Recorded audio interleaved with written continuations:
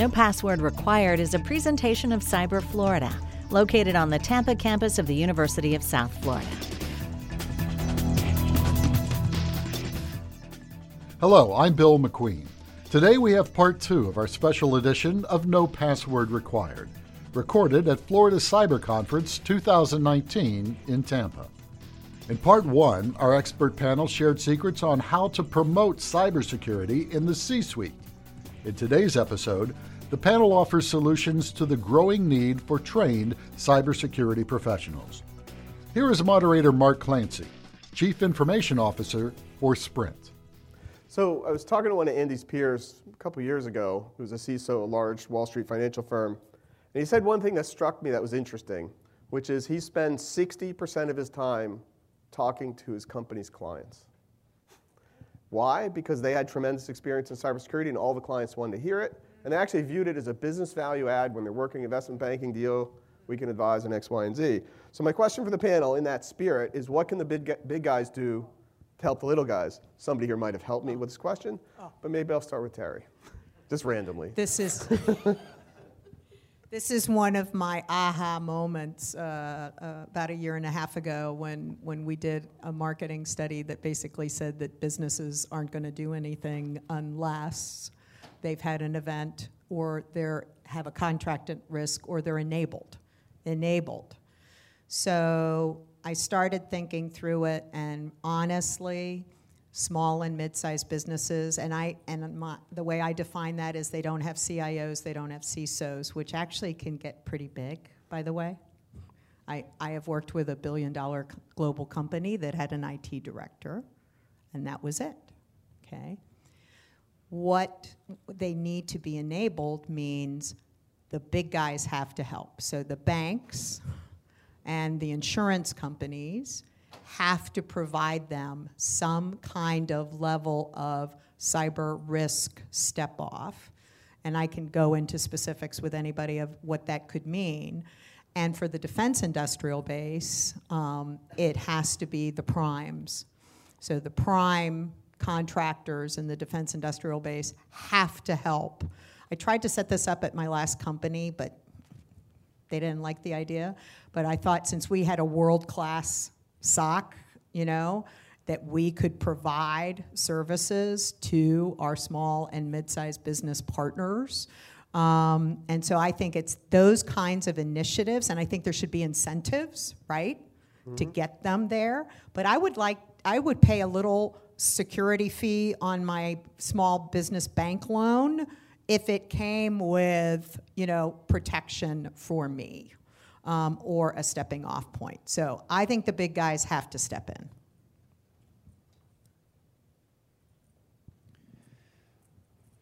Completely agree, and I think there's multiple benefits. Honestly, it can be a competitive advantage, and we certainly look at that from that perspective in talking to our clients. So we have 8,000 financial advisors. They have clients with insecurities, pardon the pun, around the topic of cyber. Great. Well, let's show that trust relationship between that advisor and that client is even stronger because they can reach back to us and we can talk to that client. We can come and do a client presentation. And so often that bleeds into questions and comments and follow-ups around small and medium-sized businesses as well. Oftentimes the client is also, a business owner.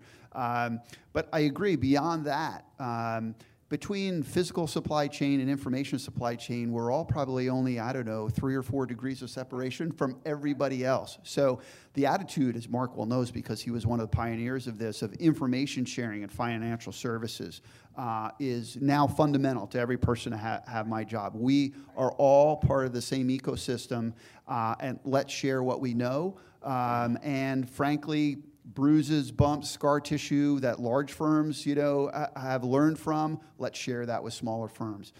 Because if there's a weak community bank out there, if there's a credit union that doesn't have a CISO yet, let's not wait for them to have a problem that might frankly affect, everyone else.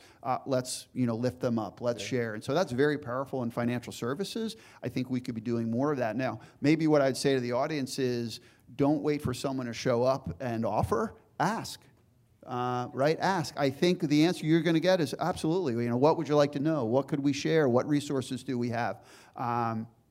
because they may not have thought of you as someone who could benefit, but I would guess they'd be willing to share.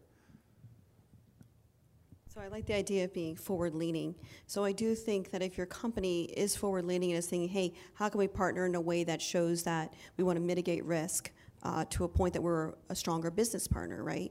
The same way that we looked at like 5 years ago where board of directors of the Fortune 500 companies were looking more closely at CISO resumes before a company hired them. So the board of directors wanted to approve their resumes so they knew that the company had someone that actually was a thought leader. He or she is a thought leader to really take their company forward.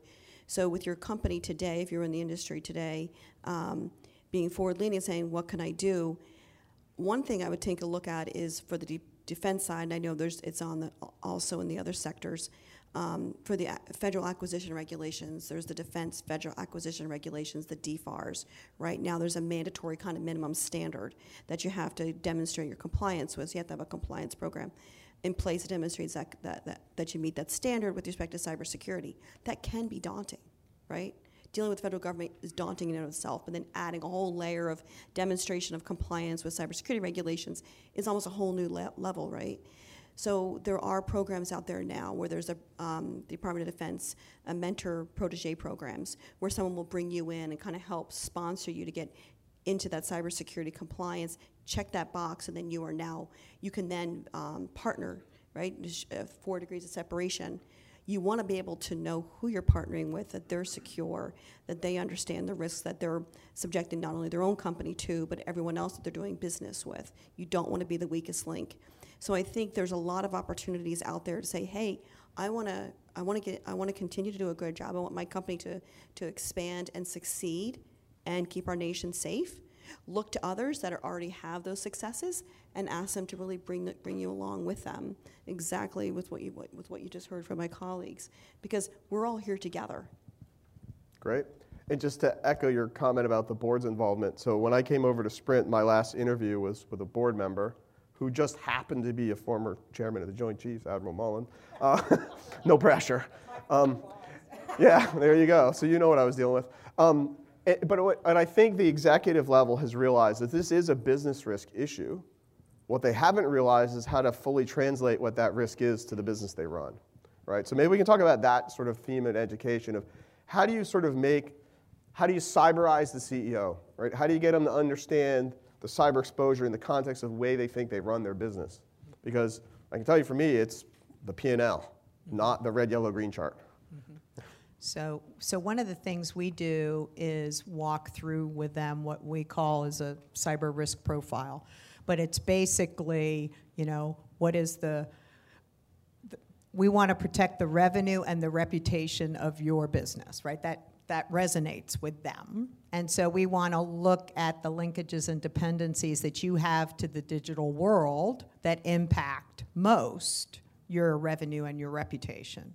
And then you prioritize those, right? So if you sell retail via your website, then, if your website were down for 48 hours, that would have a big impact to both your reputation, right? Because then everybody knows that your website's down, and to your revenue because you're not selling anything. And so by mapping those risks to your revenue and reputation, then they go, and by the way, then you can try to quantify that. And there's some companies that do that, like RiskLens and others, where they can say, okay, if your website's down for 48 hours, it's going to cost you $1.2 million, right? And that could potentially kill me if I'm a smaller business, kind of thing. So mapping it to business impact is the wake-up call for them, I have found. I'll just add, rather than repeating a different version of that, because I think that's extremely insightful.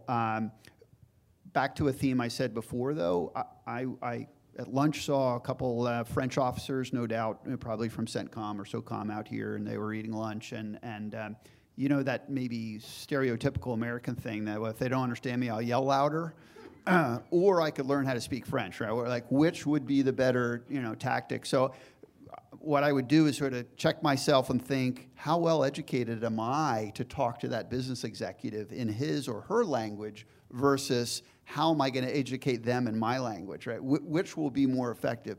You better have contextual situational awareness about that business executive's job, about their goals, about their P&L, about their business goals, or organizational goals, right? Expanded beyond business, or you're not going to be able to speak to them. You're going to have an extremely difficult time in that educational process. So, look inward, look to yourself, and think about how could I be better prepared to have that conversation. So I guess I'll take a quick twist on that, on cyberizing the CEO to cyberizing the principal. So the National Security Agency has a mission, a national mission that we really want to support, and that is just increasing cyber awareness across all 50 states, and doing that from the kindergarten level all the way up. So how do you actually get children interested at a very early age? They have to be exposed to it. Well, they're exposed to an iPad at a year. Some of these kids at 12 months can manipulate an iPad, but learning then what goes beyond, what goes inside that iPad, and how does it actually come together? So what we've been doing within the Department of Defense, with the National Security Agency, is we've been working with a lot of the states. We're now very active in Gen Cyber, as well as the Centers for Academic Excellence, in trying to get schools adopting cybersecurity curriculum at the lower grade levels, as well as the higher grade levels, up through the college.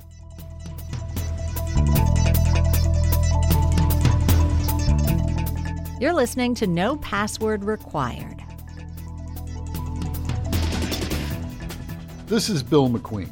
We now return to our special edition of No Password Required, recorded at the Florida Cyber Conference 2019 in Tampa. So cyberizing the principal. And I think that's where what you heard from Andy with respect to understanding the lingo, explaining to them in very real terms what is it in it for their school, for their county, and for their state, and how can they actually make a difference. So in 2018, California lost $214 million from cybercrime. So those principals in the state of California are recognizing, it goes to the very pocketbooks or the purses or the wallets of the parents of my students. And how can we kind of invest in changing or adding maybe to a mathematics component, part of the mathematics curriculum, adding to it some cybersecurity understanding, technology, adding to the science piece, increasing part of the technology in a science class. How do we actually increase that? Just the awareness of cybersecurity, and then start developing a basic cyber hygiene at a really, really early level, so that we don't, as a country, have one state losing that much money in 1 year to cybercrime. I mean, we're all paying the price, right? So this is a marathon, right? In terms of our country getting ourselves together. So I appreciate what my colleague said with respect to understanding the business risk, then also understanding, talking the lingo. And I think that's where we pull in the educational piece at a very early age across all 50 states. And I wanted to let you know, I was looking at my notes and I did the math wrong. So I said the Constitution was signed in 1789. That was 230 years ago, not 300 years ago. So I know there's mathematicians in this group. We didn't call you on it. It's okay. As long as you have your Windows 2003 out of the environment, it's all good. So we talked about this throughout the day, that cybersecurity is a team sport. And so in that spirit, what can we do in the public-private partnership? And maybe in that specifically, what's sort of the interest of government in helping the private sector secure its networks? And maybe we'll start with you, Denise. Reverse the order up, keep it going. So what can the government do to share to public-private partnership?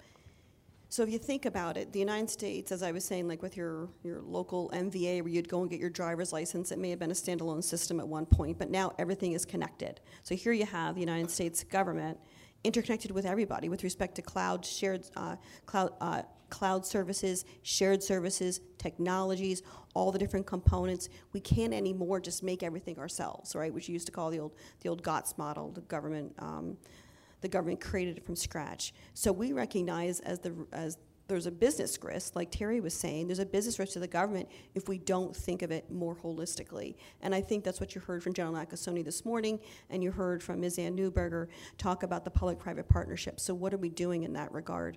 We're recognizing that we have to share more information on the cyber intelligence information, but we also have to share lessons learned of what we're doing. We also have to recognize that our employees, our greatest assets, our talent, have to be able to transition between different sectors, have to be able to transition between academia, government, and industry, and just to kind of keep learning and keep upskilling and become the better experts. So I think it's recognizing that we can't just be like, oh, this is the world that I'm in. No, actually, this is the world that we're in. You know, we are all in this together. And I think that's a new awakening for our country, is really recognizing that this is for the United States to maintain its innovation edge, the edge that we have. We all have to come together in a way that's dramatically different. So I'm going to sound a little bit negative. I've been hearing about private-public partnerships for the past 20 years, and I haven't seen dramatic progress. I have seen small initiatives that are pointed to. I am ever hopeful about what Ann Neuberger discussed this morning about the NSA Cybersecurity Directorate. But having been in government, industry, and academia, I actually believe that you need a nonprofit interlocutor between government and industry to scale partnership. I was a part of it at Carnegie Mellon. I think that UARCs and FFRDCs, and I prefer that they're aligned with a university, because I think a university keeps the ideas and the research, right, and the engagement and the conversation fresh. And so when I hear something like they want to start a new nonprofit to do the cybersecurity maturity model certification, I'm kind of like, why not establish a UARC with a university that you're already working with, or why not use one of the ones that already exists? And how about scaling partnership in all the areas we've discussed, right? In research, in information sharing, in training and education, curriculum sharing, and I want to see it scale for once. I'll be more optimistic. Only to the extent that, as I alluded to before, that there is so much available. If there's an opportunity to me to extend the public-private partnership or to mine that more, simply making it more clear what's available, right? Versus, I have a lot of colleagues, CISOs, are sort of always grumbling about, we're not getting, classified threat intelligence, and that's the only definition of effective public partnerships. We're like, stop wishing for that, because you're never going to get it, right? But meanwhile, look at the best practices, look at the tools, look at the educational materials that are available. Look at initiatives that come through NIST, that come through SCI, that come through DARPA. Look at the benefit that's flowing for it. To me, that's all part of the public-private partnership versus no one called me and shared, timely threat intelligence. I don't think that's the best way for the government, to help us, right? And I think the government has really improved in creating opportunities for sharing, right? So much more collaborative, not always we have the answer and let us tell you what the answer is, but, create opportunities for partners to share, of which, federal agencies play a part in the conversation, but it's not the only voice. I think that's tremendous. So I just wanted to tap on to the conversation of comment on nonprofit interlocutor. That I think there's definitely something to say for that, because we keep hearing about zero trust and trust but verify with the old Ronald Reagan model. I think everyone does want to deal with an honest broker, and I think that could be the missing link in terms of some regard, that who is the honest broker and who can we actually come together on, so that partnership truly is a solidified partnership and we know who we're actually in the sandbox with. So I think there's something to say for that, Terry. So, big fan. So on that theme, let me pull two things. So I had a conversation with John Felker at Homeland Security. It's running CISA. Great American middle, ask him questions, hard questions later. But to me, one of the challenges we have is creating the muscle memory for sharing. We do it transactionally, and I gave this talk a few years ago at the FSISAC, Generation 1 sharing network was at the bar. Generation 2 is email. Generation 3 is some structured data. I'm running a 5G network. I want 5th generation sharing, right? So how do we create, from the leadership level down, that institutional muscle memory to do this? And the reason I ask is every company I've worked for, when I got there, sharing of information was prohibited by the security policy. So I was actually responsible for the DIB pilot, I'm trying to think, 2014, when we were trying to scale the sharing across the defense industrial base. And I testified about complaining when it got shut down. Right. And the lessons learned that came out of that was that because we couldn't do it at an unclassified level at speed, and because we didn't have that nonprofit interlocutor that where we would have continuous trust, and that the 33,000 companies from across the defense industrial base could participate, right, then the impact was really limited. So unfortunately, we learned these lessons a long time ago, but we still haven't built that model. I, at the time, was recommending CMU CERT, the first CERT in the world, to be that. But we need something like that, because then they are deep in the science, deep in the knowledge, keep the knowledge base together, and everyone can interact with them at speed continuously. Right. I don't have much to add to that. Are there any Raymond James attorneys in the room? Okay, so look, I own the security policy. We share back. In fact, we measure how much we share back, because you're right, it's absolutely impossible. I sort of alluded to in my previous comment, sitting and waiting for the one-way information flow. Oh, I'm not sharing anything back. It doesn't work, right? So, it was mentioned I was a Marine. I can barely say interlocutor versus get into the details. Is that of the thing it, where like the right? water level comes up in the river? Yes, but I do know what can I do in my organization. Promote sharing, right? Every partnership should be a bilateral, opportunity for value, and that includes whether we've shared information with government agencies that, wow, that's really interesting. Thanks for sharing. But wouldn't we like to know that it's all coming together somewhere? For sure. Like, that's my stretch goal. Like, that from government, industry, and academia, at least in the U.S., that it's all coming together somewhere. Well, I think it's all coming together in environments like this, because there was a void, right? We didn't actually have an environment where we could actually come together. So I think it's powerful, honestly, that all 50 states are saying, what can we do? How can we share? And how can we come together, start thinking creatively in a way that doesn't diminish your competitive advantage? If you are a company, how do you protect intellectual property, but also maintaining and shoring up your defenses? So I think there's a lot of value in meeting with your colleagues across the different sectors, but in a way that you can think strategically and just think big picture. And I think you have to juxtaposition that with the workforce, that's the talent that's coming into the workplace today. A lot of them, were born after 9/11 or have no recollection of that. They're born for 9/11, and they don't have that muscle memory necessarily. And so it's incumbent upon, I think, the leaders and the veterans in the field to use that muscle memory and to think strategically and start coming together as a unit.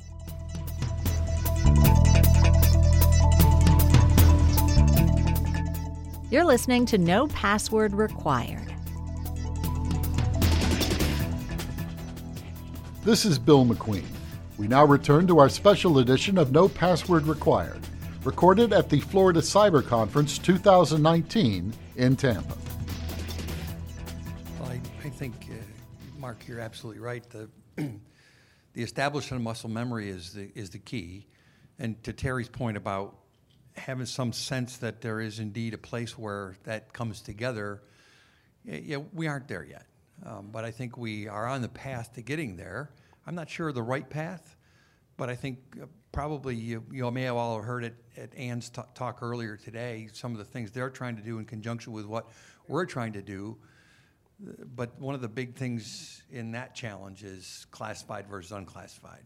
And I think we, as a government, have to get out of this mode of it has to be classified to be worth anything. because there's a ton of stuff out there, and I see it every day Yeah. that isn't classified, that's coming from the commercial sector, and that's just as relevant and important.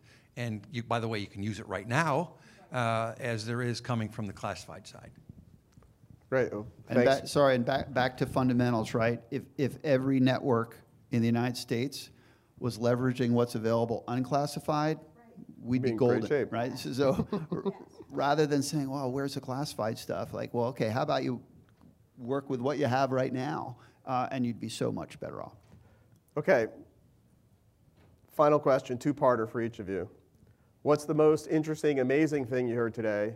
And what's the thing you're most surprised you didn't hear today at the conference? And maybe in the last session, because there's one session after us, but we'll start with you, Terry. Frankly, Ann Newberger's conversation, as someone who's been in the national security arena for 40 years, I have not heard as much information in our space, initiatives that are on point ever before from that agency that I have worked with forever. So I was really impressed. When I first heard that they were standing it up, I was kind of like, oh, so Information Assurance Directorate, Back to the Future kind of thing. But I think they are taking a very updated approach. I will say that I want them to partner with university UARCs and FFRDCs so that they can scale all the amazing work that they're doing. But I am very excited about the potential of that. Right. What did you not hear that you expected to hear today? What were we silent on? What did we miss? I think we're always missing very focused solutions that we can act on together now. You know, I want sign up here, do this, play in this. Because as someone who's been listening to all of this for a very long time, I worry when the conversation is circular. Okay. Andy? I was going to say Ann's comments, but I'll pick another one. For the positive, Florida Attorney General talking so specifically about cybercrime, fraud, the impact on the elderly in our state, and not accepting, being number one in the wrong category. So she fired me up, and immediately, how can we help in that in our home state here in Florida? Again, maybe because I'm a glass half full, that Ann didn't deflect questions, didn't say I can't say, so that I expected from the previously known as no such agency, to be so open, to mention tools that are being used. The new open source, initiative for reverse engineering malware. So what I didn't hear, was an attitude that was more common in the past. That's great. Diane? I think the most amazing thing is that I'm here, which is a great thing for me, and because I'm so passionate about this area, and I really, really enjoy meeting people around the country. In my job, I go around the world for a lot of different opportunities around the country, and I really, really enjoyed coming here, so that was amazing for me. But talking about the speakers, I really enjoyed the part of General Nakasoni's presentation this morning about the data science and the future of AI, and then that dovetails into what I didn't hear. I thought later on in the day we might hear more about it. But with respect to the National Security Agency, always trying to stay on the cutting edge in terms of where things are going, what I didn't hear today was about, with respect to AI, the data science piece, the data sets really are going to make a difference on how AI is used in the future. And so I think that'll probably be next year's symposium, because I think that's where we're going to in terms of taking a look at how that can actually help, bigger picture in terms of bigger data sets and how can you, dissect all of that. And the only thing I didn't also hear about was the cyber labs and our opportunity to actually do more together on shared cyber labs, because we can't all have our own cyber lab, right? And so I think that would be a significant area for us to come together and learn. It could be sector-specific cyber labs, and have people go there, and that may be where the nonprofit interlocutor concept is going, because I do think there probably is a place for that. We need that. So But overall, just fantastic meeting so many of you. So thank you for your time. Thank you. So one small plug for Cyber Florida. So Cyber Florida does have a range environment that it uses with the State University system. And we're talking about how do we make that more accessible to the wider swath of the community. So hopefully that's a coming attraction. I didn't commit Cyber Florida to it, but Sri, where are you? Get it done. And so thanks all of you for attending. I would like to thank our panelists. Give them a round of applause.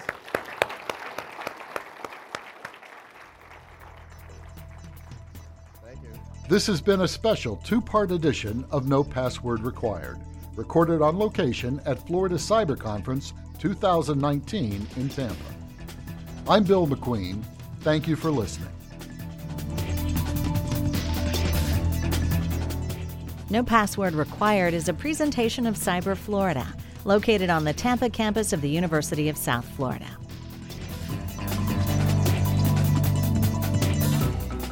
To hear other episodes of No Password Required, visit cyberflorida.org/podcast.